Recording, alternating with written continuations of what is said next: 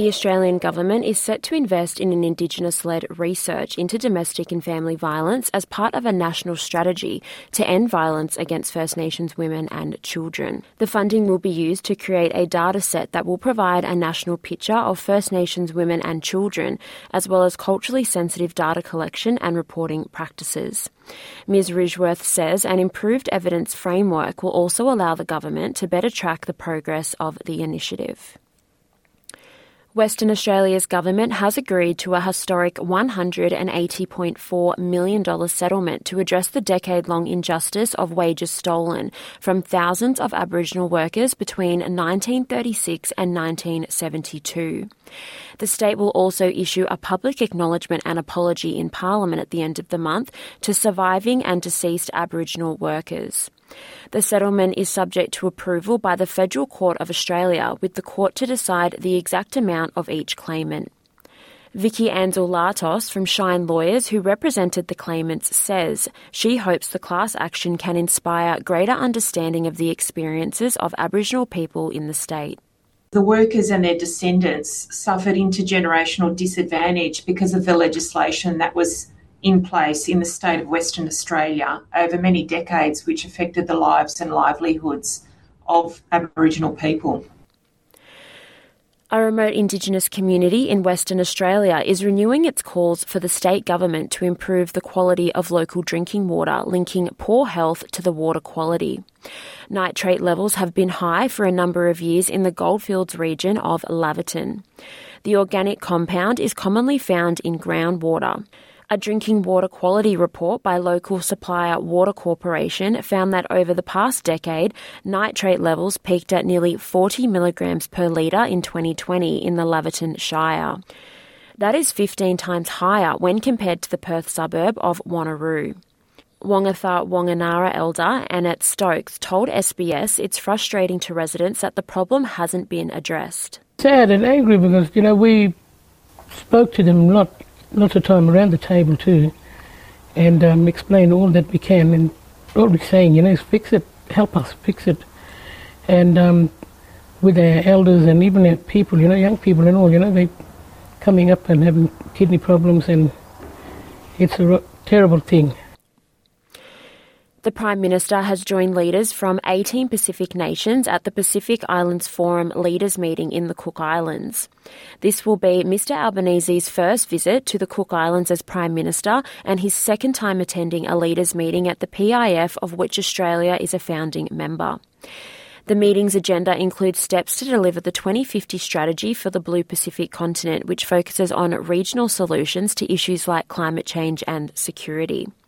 Mr Albanese says security matters in the region will also be discussed, including China's closer diplomatic ties with the Solomon Islands. One of the things about the Pacific Island Forum is that we have recognised in last year's statement the importance of the Pacific family looking after our security interests of the region. But the Pacific family is also made up of sovereign states, so we respect the fact that sovereign states have a right to make their decisions.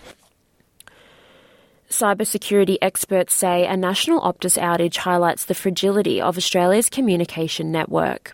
Optus has said its engineers are investigating a network fault which has seen millions of Australian businesses and mobile phone users unable to make or receive calls and mobile internet down. Federal Communications Minister Michelle Rowland has said the outage appeared to be a deep and significant network problem, while an Optus spokesman said the company was working to restore services as a priority. CEO of the Cybersecurity Cooperative Research Centre, Rachel Falk, says the outage, which also saw Melbourne train services interrupted, is unprecedented in scale. As we see the fragility of the telco network, it connects everyone to everything. It connects obviously train services, hospitals, internet, phone services, and it's from right from Cairns to Melbourne to Perth to across here to the East Coast. Optus customers will receive 200 gigabytes of extra data as part of the telco giant's apology following the lengthy outage that affected millions of Australians and disrupted the nation's emergency services and businesses. Optus Chief Executive Kelly Bayer-Rosmarin acknowledged that customers had been let down and it was integral for them to be connected in the modern world. As part of the company's apology, Optus customers will have access to 200 gigabytes of extra data for free over the next few months. The United Nations says nearly 10,000 civilians have been killed in Ukraine since the beginning of the war in February of 2022. Assistant Secretary-General Miroslav Jenka briefed the Security Council on the ongoing effects on the civilian population. We continue to condemn in the clearest terms all attacks against civilians and civilian infrastructure, no matter where they take place and no matter who is responsible. Such attacks are prohibited under international humanitarian law. They are unacceptable and must cease immediately.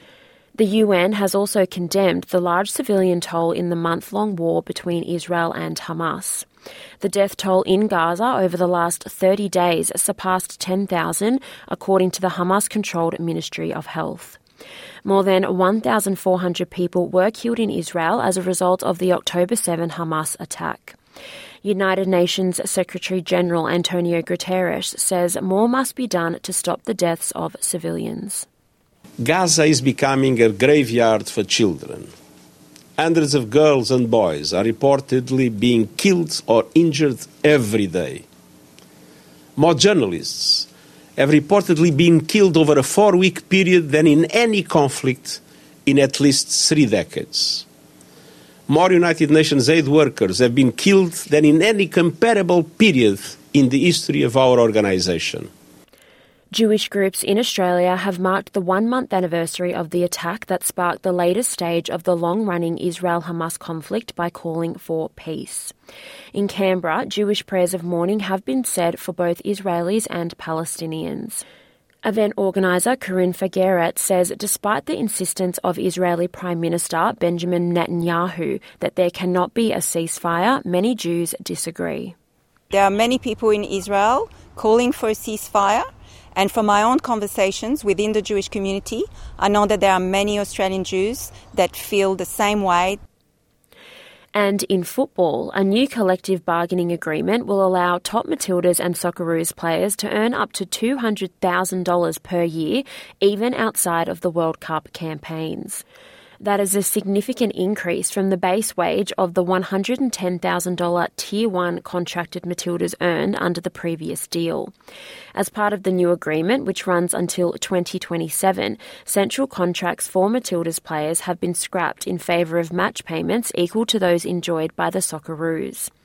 70% of player payments will be derived from the match fees and a further 30% will come from commercial payments.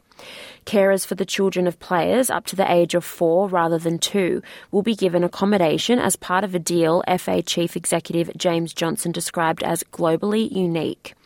Football Australia and the Professional Footballers Association have also agreed to work on a human rights policy. And that is NITV's news wrap-up of the week.